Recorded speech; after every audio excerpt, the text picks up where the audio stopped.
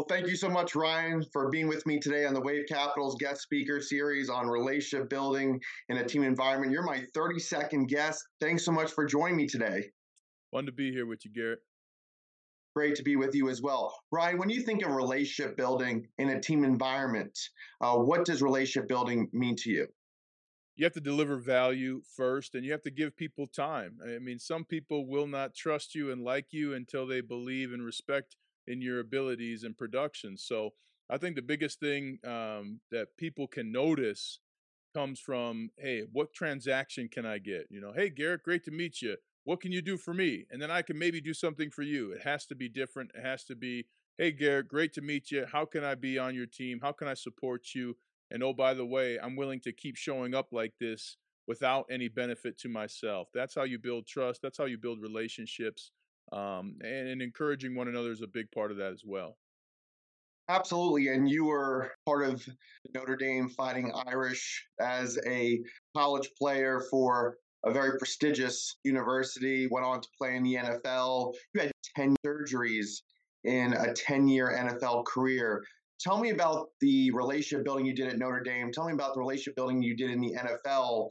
And what was it like to get through those 9 surgeries? Well, it's important to begin with not everybody's worth a relationship, right? I had teammates that didn't care about winning, that wanted different things out of the NFL than a championship, and they and I were not going to be friends. Doesn't mean we still can't be teammates. Doesn't mean we still can't respect one another, but you have to be honest too that not everybody deserves your time. And so when whether it was at Houston or Kansas City or back in Denver when I came back and we won the Super Bowl, you got to take people outside of work. I always took the guy I was playing next to dinner outside of the facility before we started the season. That way we could really get to know each other, break bread. And there's actually science behind when you eat together, your brain builds pathways similar to family. So it's important with those who you want to have a relationship with, who your production depends on. Go outside of the workplace and don't just go to a happy hour. Take them to breakfast, go to get a coffee, do a yoga class or something, or meet them on their terms. And in that way, I was able to build incredibly powerful relationships that I still have today, relationships that I would never imagine would be as fruitful as they have been in my personal and professional life. And so that's a big piece of how I was able to build that in the NFL. As far as the injuries go, I'm big on mindset. I wrote my book on it, Garrett. You know that. But I use the words I am, I can, I will to get through every surgery. I mean, one of the toughest ones. I mean, four on my back, one total toe, and 5 to save my leg below my knee.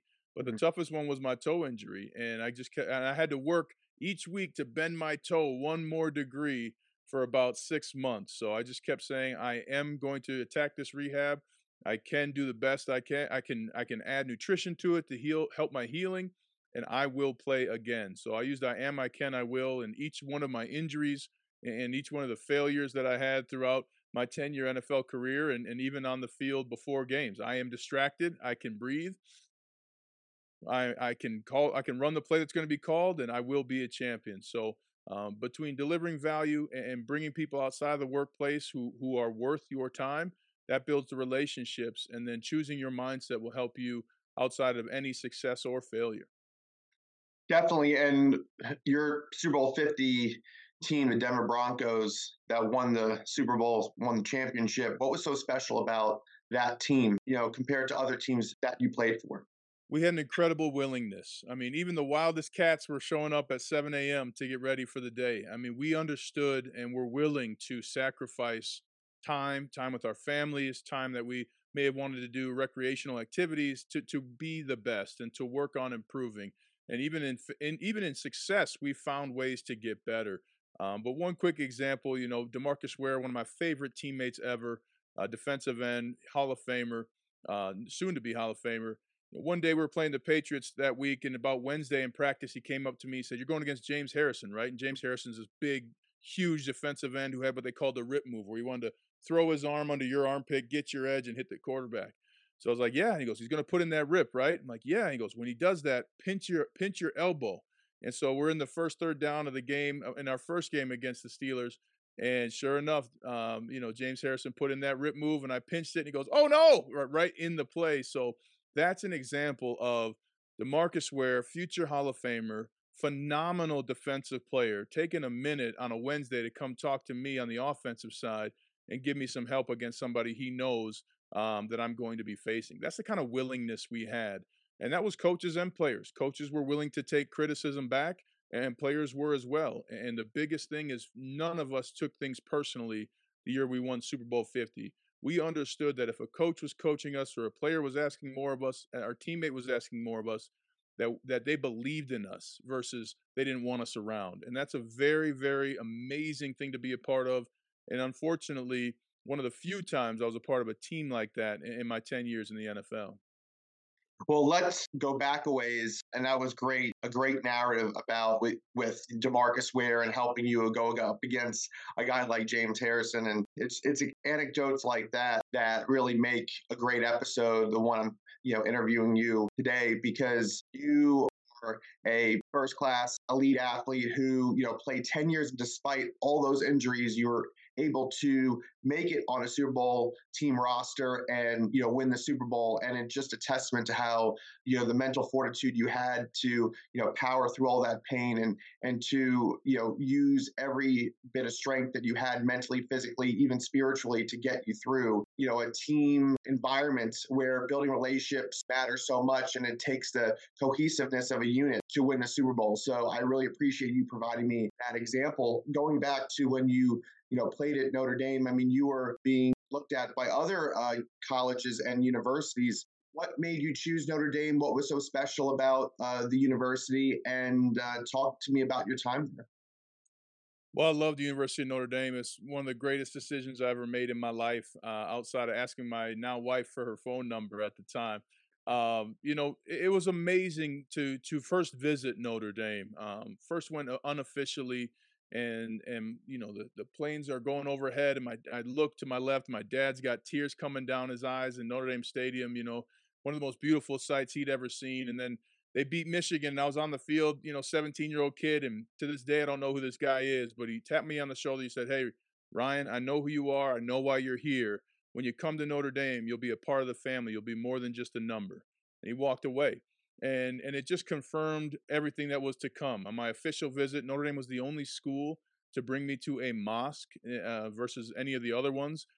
And that spoke a lot to me. That was incredibly powerful. I mean, how capable are we that Notre Dame can bring a young Muslim recruit to campus and take him to a mosque before even taking him to campus? And Notre Dame has one of the longest standing Muslim student associations. So it began there. And then I met the rest of the people that make Notre Dame what it is, and people that I could see use their faith every day in their life and still work to be a fantastic professional at their skill set. So Notre Dame gave me an incredible family, and a family that I love and enjoy today, especially when I do the radio broadcasts. And it made me a better Muslim because I was on a campus where there are 530 masses per week on campus at Notre Dame. So all of a sudden, praying 5 times a day seems like you're getting a little bit of a break. But incredible spirituality, in addition to acceptance and respect. And that's something that I've brought with me everywhere I've gone since my time at Notre Dame.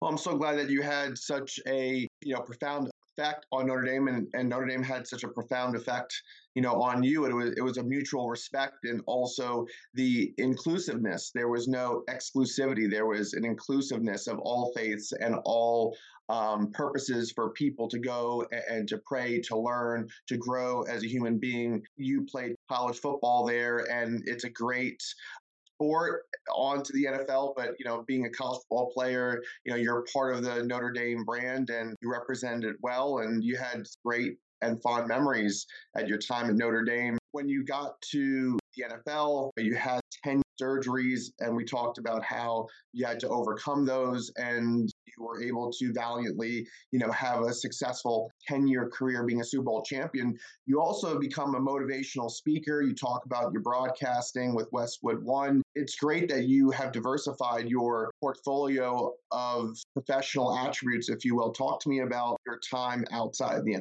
Well, I knew that I wanted to make an impact with people, because when you win the Super Bowl, everything you believe about yourself comes true for other people.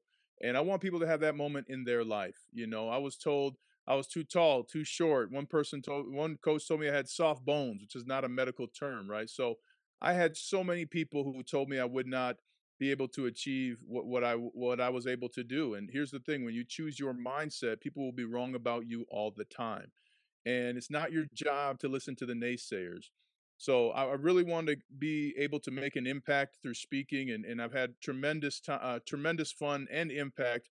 Speaking to companies like Google, Lululemon, Hermes, Beata, many others, the NFL, and whether it's mindset, leadership, or teamwork.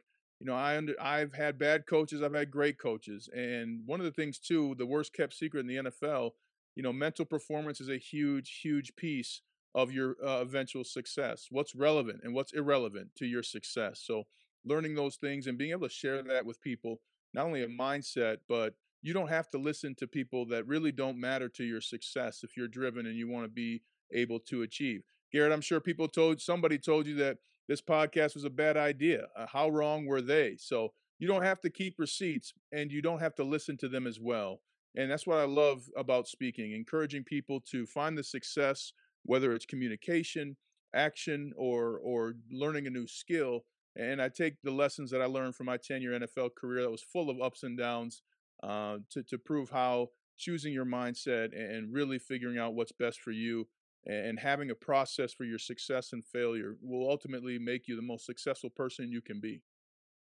And you eloquently state what it means to be successful, what it takes to be successful. And you're exactly right, Ryan. I mean, you think about your life and you're going to have the naysayers, the people who doubt you, the people, who might look down on you or, not think much of you. And then you have others who are mentors who believe in you, believe in your self-worth, maybe even recognize your self-worth before you recognize your own self-worth, and that you're able to get to a maturation point where you become like a complete person from the standpoint of like being able to operate physically, mentally, emotionally, spiritually in unison in one, and you're complete and you're ready for that turning point in your career where you can take all of those elements and really find purpose in life and find your passions. And I definitely credit my mentors and people who believed in me. And I've always loved media, and I majored in journalism at UNC Chapel Hill. And I remember being a student at Carolina and playing Notre Dame, as a fan watching Carolina football, playing Notre Dame football, many times. So I always love those matchups. But, with respect to the podcast, yeah, I mean, it's great. You're my 32nd guest, and it's wonderful because the 31 professionals before you have their own narratives. They have their own experiences of what makes relationship building important to them and what it makes it so much important for everybody in a team environment. So I love the conversation we're having because you're on point about, even with respect to this podcast, so many people might have an idea to do it. They haven't put it into action. And it just came to me one day. I was talking to my press agent last year, and it's been an enduring process of almost 14 months, and plan on finishing out the podcast, getting it on Apple Podcasts and other platforms, and then being able to write a book on relationship building and team environment. So I love that you have written a book. That's definitely inspiring because I love people who produce all of their knowledge into a book so they can share with others. What did it take to write the book? What were the motivating factors? Well, I always thought I'd love to be a writer, and to write a book for me, it was if I can't meet somebody or if they can't hear one of our conversations in a speech that I do, I want to be able to reach them, and I want to be able for them to have something tangible that they can turn to in good times and bad. And so for me, I just wanted to put that down on paper, and I am a voracious reader, and like the Book of Five Rings was a huge book for me that really helped me in my life. The Alchemist. So I just wanted to continue both my love of books and my respect for books by bringing an opportunity to people who I may or may not see and meet, and encourage them to build their process for success, and to give them some relief, some acknowledgement. Look, Garrett, you and I mean, anybody who's tried to achieve something, you're going to make people uncomfortable around you because other people have chosen not to go for an achievement. They've chosen not to do the little things. And that can weigh you down. That could be a loved one, that could be a family member, that could be a great friend. And you also don't have to listen to them, and you can set some boundaries. An example, my 6th year in the NFL, I started telling people you can show up on Saturdays at 2. Well, that was because I left for the hotel at 3. It's not my job to take you out at night on Friday night. I don't come to your work and ask you to take me out on a Wednesday night in the middle of your week, right? So You have to be able to build these structures and boundaries around yourself, and not around yourself, but towards your goal. And that's something that I really want to encourage people to do, and part of the reason why I wrote my book.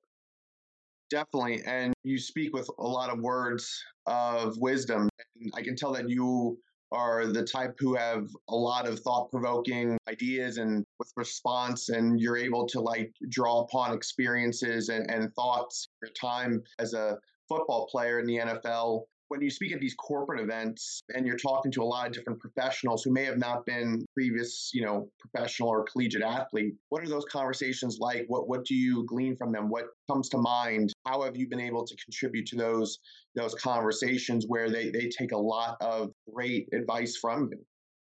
Well, I promise you, if you know nothing about football, you'll still have fun in my speeches, and I make a point of that, to make sure. But and the thing too, performance is something that transcends sports, jobs, careers, sectors. We all understand what it means to be performed. Those of us who are parents understand what it means to perform every day, right? So performance is really universal, and that's what I'm talking about, right? How do you declutter your mind? How do you if you have somebody you're going to encounter that you don't like, what can you do? So one of my big things is, what can you do? Can you be so strong that you're actually resilient, right? Which is greater, strength or resilience? And I would say resilience, because you're going to reach strength, you're going to reach excellence, and you're going to have a point where your good's not good enough. Well, instead of worrying about what happened or worrying about perception, what can you do? And the other thing I talk about is having fun. And one of my favorite letters that I've gotten back after my speeches was from a father. He said, "Ryan, I really took home your point about having fun. And my wife and I had a struggle. We have struggled the last 2 years with our son. And after talking to you, I went home and I told my wife, and we said, well, let's just have fun with our son." He said, "We have had more joy in the last 2 weeks than the previous 2 years, simply by asking our son, what do you want to do for fun this weekend?" So I'm able to encourage people in their personal and professional life to create most of these opportunities that are all around us every day. And whether that's celebrating a win, smiling at someone, getting a mantra for yourself, I mean, these are all things you can do in your personal and professional life to make sure that you're continuing to go towards your goals, and you're really creating success in your community beyond just yourself. And you talk about having fun and you talk about strength versus resilience and how much resilience matters even more than strength. And I mean, to definitely being on the offensive line, you got to be resilient. You got to protect your quarterback, especially all the way to the Super Bowl. And you won Super Bowl 50. What was it like protecting Peyton Manning? Talk about your relationship with him. Well, I love Peyton Manning. Will always love him. A phenomenal leader, an incredible character, that made everybody better. And some examples of how hard he worked. He would practice fumbled snaps in between bench press reps.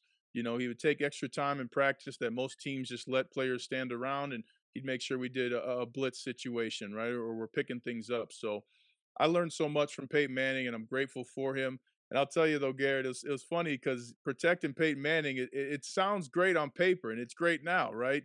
When I wear my ring and talk about protecting his blind side in the Super Bowl. And that entire season, if I had given up a sack that had ended his career, I don't know if I'd have been able to get a dinner reservation in Denver. So now I can get any dinner reservation I want, and that was in jeopardy for each of those 19 games. But something that I can laugh about now, and no matter what, just grateful for that experience to work with one of the greatest football players in the history of the NFL.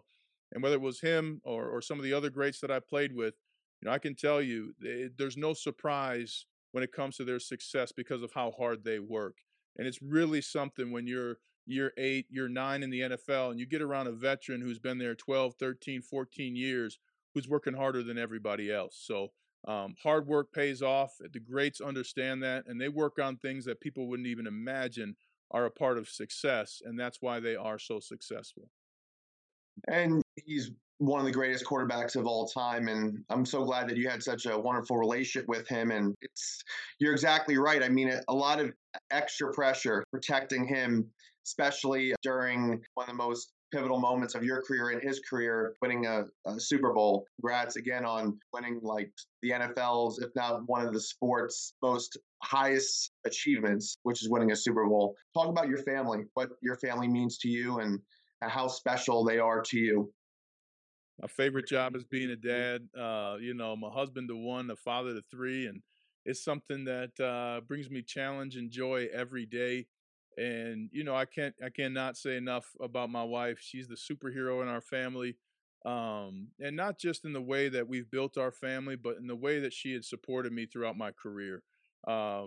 Just this, I lucked out, Garrett. I mean, I think when we meet people and think about relationships, rarely do we think, well, how will this person be as a mother or father? Or how will we make money decisions in the future going together? And for me, I've had my best teammate in my entire career has been my wife. And I'm just fortunate every day to spend time with her. And I had a great professor, Professor Leahy at Notre Dame, who said, wake up every morning.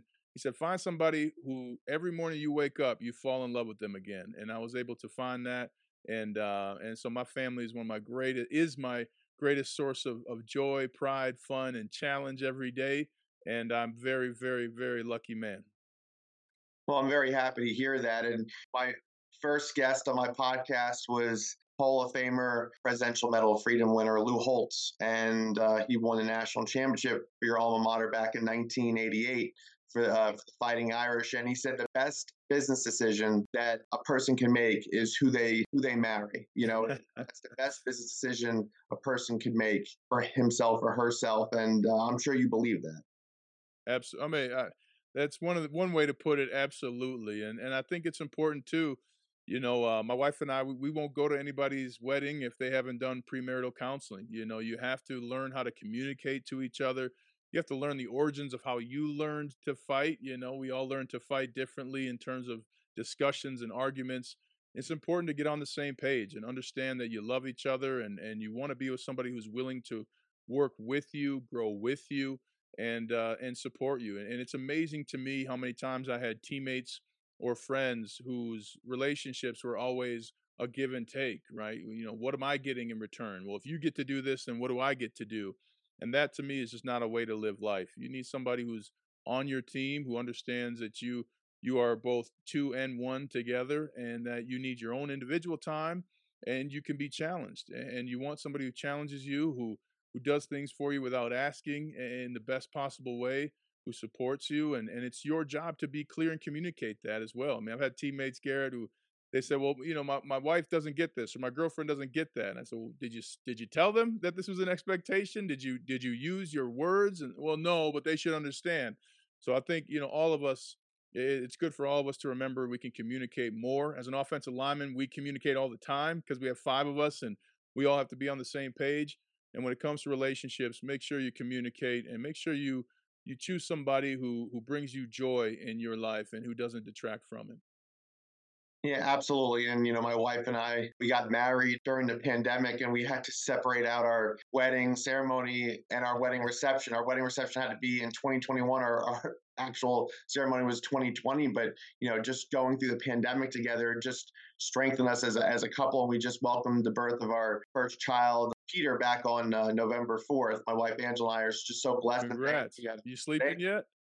It's been a struggle, but we're getting through it. Every 3 hours with the bottle feedings, and then our child's having to sleep 3 hours at a time. Well, you hope, ideally, anyways.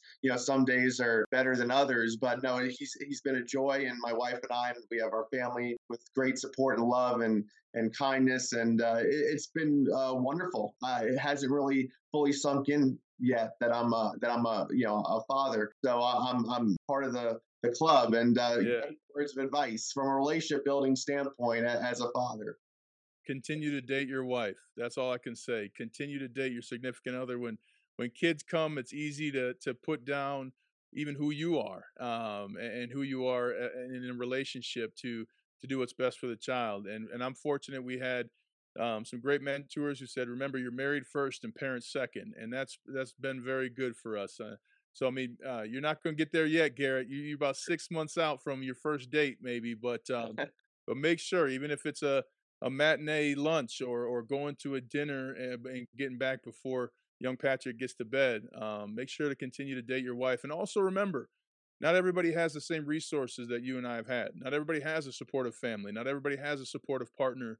So remember to enjoy those little things, and work in our individual communities to make sure that those without those critical support structures are able to find success. Yes, absolutely. And yeah, I love my son Peter, and he's the best. I want to make sure that in these unprecedented times that we live in 2022, that he's going to grow up in a better, safer, a more healthier world. I mean, when you think about just the world in general and things that you've seen over the years, and obviously you live in Denver, and you're a big part of the community. What are the conversations you have? What are type of the mentoring that you do? You see the world around you, and you see that there are a lot of positives, but there are also unfortunately a lot of negatives. How do you help people, mentor people to look at the bigger picture, look on the brighter side of things, and maybe put things into perspective that they hear or see in the world? Well, I try and do as much as I can to support community organizations here in Denver. I'm on the board of I'm on a few boards here in Denver. Economic literacy, Colorado is really big to me. I mean, after losing my first $1 million, it was something where I had to learn quickly, and since then I've learned how powerful it is to teach youth and others in our communities about the abilities they have and capabilities they have when it comes to owning their money. I'm also on a board for a school and a hospital, so it's important to understand what your city needs and do what you're and do it and do what you can for your city. And even the holiday season's coming up, and a lot of us will be at very nice events, and it's important in those conversations to remind everyone that not everyone has the same resources, not everybody has the same experience. And I think that's the biggest thing that gets us in trouble as a society is we all believe that every single person has individual experiences like ours, and that's just not true. I mean, I had to tell my children that, not everybody lives in a house, and that's okay, but that you can't just expect that this is how everybody lives. So for me and my kids, the biggest thing is I want to make sure they're capable. Failure is going to come. There's not a life without failure worth living. And so for me, I want them to be capable, and I want them to know how many choices they have and how much they can do. And in that way, whether it's my children or our communities, we can all do more. Definitely. And I'm so glad that you're so vocal about things like these where you can teach your kids and you can give them those experiences, through your lens, and offer to them like what your experiences are and what they could potentially expect coming from their brings as they get older and they start moving about in the world and seeing how the way things are. You can't teach your kids everything. You can, be strong mentor to them. You can tell them the difference between right and wrong, and teach them about morals and ethics and strong values. And you hope that your kids, as they learn, by examples and through things that they see, that they have the mental fortitude and that they are able to know the difference between, right and wrong. And I'm sure you and your wife are great parents, and with all the love that you have for your children, that you're very happy that you've been raising such a extraordinary family. Well, I learned the blueprint from my parents. I'm extremely privileged. I had two parents that loved each other, that loved me and my two siblings, and were not chemically dependent. So, I came from a very, very strong starting in life, and was able to continue to build that and build that now with my partner for our next generation. Definitely. What other goals, dreams, aspirations you might have? I mean, you're relatively young. I mean, I know I'm a little bit younger than you, but you're relatively young. I mean, some people they play in the NFL, or they play a sport, and then once they retire, sometimes they run out of goals, they run out of things that they like to do, and retirement is hard for them. But you've built a second career, if you will, as I said, with broadcasting and being a motivational speaker, being a book author. But are there other goals and dreams that you have that you would definitely want to implement for yourself? Absolutely. I'm in the process of working with on one right now. Can't really talk about it. And the biggest thing for me, I mean, you mentioned it in retirement, in any change, you must focus on the transition and move. When you run back and forth in the NFL, the guys who are fast are the ones who start the turn before they hit the line. And right. So you have to do that in life. And in that way, I've been able to turn and move. And now I move forward with no expectations. There are things I want to do, and if they don't work out, great, because I've learned now through time that oftentimes it leads you to another direction where maybe even greater success than you ever imagined. So I absolutely continue to have goals and dreams. I'm learning how to speak Mandarin right now through a little Audible, and so I'm doing little things for me day in and day out, and also continuing with my goals and building on that process to continue success. So because my children don't care, right? Peter's not going to care, Garrett, about what your podcast does, right? He's still going to be hungry. He still wants you to play with him. So for me, I want to make sure my children understand that you have to work hard in life to get what you want and to have those goals. So I have them, and I'll be getting to them soon. Definitely. No, I appreciate the time that we're having, and I really enjoy when I speak with fellow professionals who really understand that there's more to just their profession, or there's more to how they live, or what type of lifestyle they want, because it's bigger than yourself. When you're married, or when you have a partner, or when you have children, and or the team that you play for, the organization you work for, it's always bigger than yourself. Yes, you have to represent a brand, or you have to, conduct yourself in a way that you're supposed to conduct yourself, because you care about your character, you care about the way, the public perceives you. But at the end of the day, it's always bigger than yourself, and you should always, keep that in mind, and respect that, and be humble about it. Having a great sense of humility. What are any final thoughts that you might have that we haven't touched upon about relationship building? Floor is yours. Every single person you meet is your teammate, whether that's a fellow citizen or whether that's somebody at your job. And I say teammate, not family member, because with a teammate, you can have expectations. With a teammate, you can confront conflict, and you become stronger when you confront it together and move forward. And know that everyone's your teammate. And I think that's something that we all would do better to remember, that doesn't matter whether somebody cuts you off in traffic, right? You want to get home safely, and a lot of things are about other people, not you. So find out who you want to be as a teammate, find out how you want to show up, and remember that everybody you encounter is your teammate one way or another. Thank you so much, Ryan. I really appreciate your time. I learned so much, and I hope that my audience, and I'm sure my audience, will take away a lot of great advice from you, and looking up to you as a professional athlete, but also as a business professional, a broadcaster, a book author, but most importantly, a man of faith, a man who loves his family, cares about his community, wants to impart so much of his knowledge and his time and his wisdom to make the world a better place. And I love your website, how it's about being extraordinary. And anybody who has a dream, anybody who wants to do good in this world and to make an impact on this world, he or she has the ability to be extraordinary. And I think that you did a phenomenal job in this episode of explaining that.